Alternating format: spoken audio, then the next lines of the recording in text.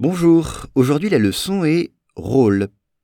Taïwan continuera à jouer son rôle comme membre de la communauté internationale et assurera la paix et la stabilité dans la région. Once again, Taïwan continuera à jouer son rôle comme membre de la communauté internationale et assurera la paix et la stabilité dans la région.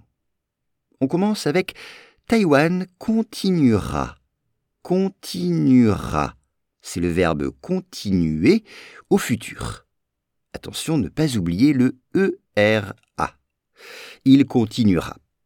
Exemple, malgré ses blessures, Rafael Nadal continuera à jouer au tennis. Malgré ses blessures, Rafael Nadal continuera à jouer au tennis. Taïwan continuera à jouer. Jouer, c'est le verbe en ER, to play, jouer. Jouer au tennis, jouer au golf, ou bien jouer du piano. Jouer du piano. Son rôle, rôle, au accent circonflexe. Un rôle, c'est-à-dire une fonction, un rôle. Exemple, je dois jouer mon rôle de père avec mes enfants. Je dois jouer mon rôle de père avec mes enfants.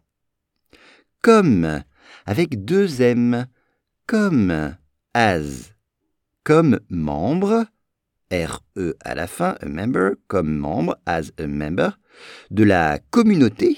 Alors une communauté, E accent aigu à la fin. C'est un groupe de personnes, un groupe d'institutions, un groupe de pays. C'est une communauté. Et assurera. C'est le verbe assurer, ER, ensure, assurera au futur. Exemple, j'assurerai toujours la protection de ma famille. J'assurerai toujours la protection de ma famille. La paix, P-A-I-X, la paix, c'est le contraire de la guerre. La paix, peace.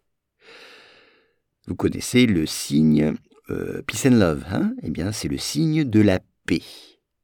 Et puis la stabilité. La stabilité, E accent aigu à la fin. C'est le fait que tout reste calme, tout reste inchangé, stable, c'est la stabilité. La stabilité dans une famille est essentielle. La stabilité dans une famille est essentielle. Taïwan continuera à jouer son rôle comme membre de la communauté internationale et assurera la paix et la stabilité dans la région.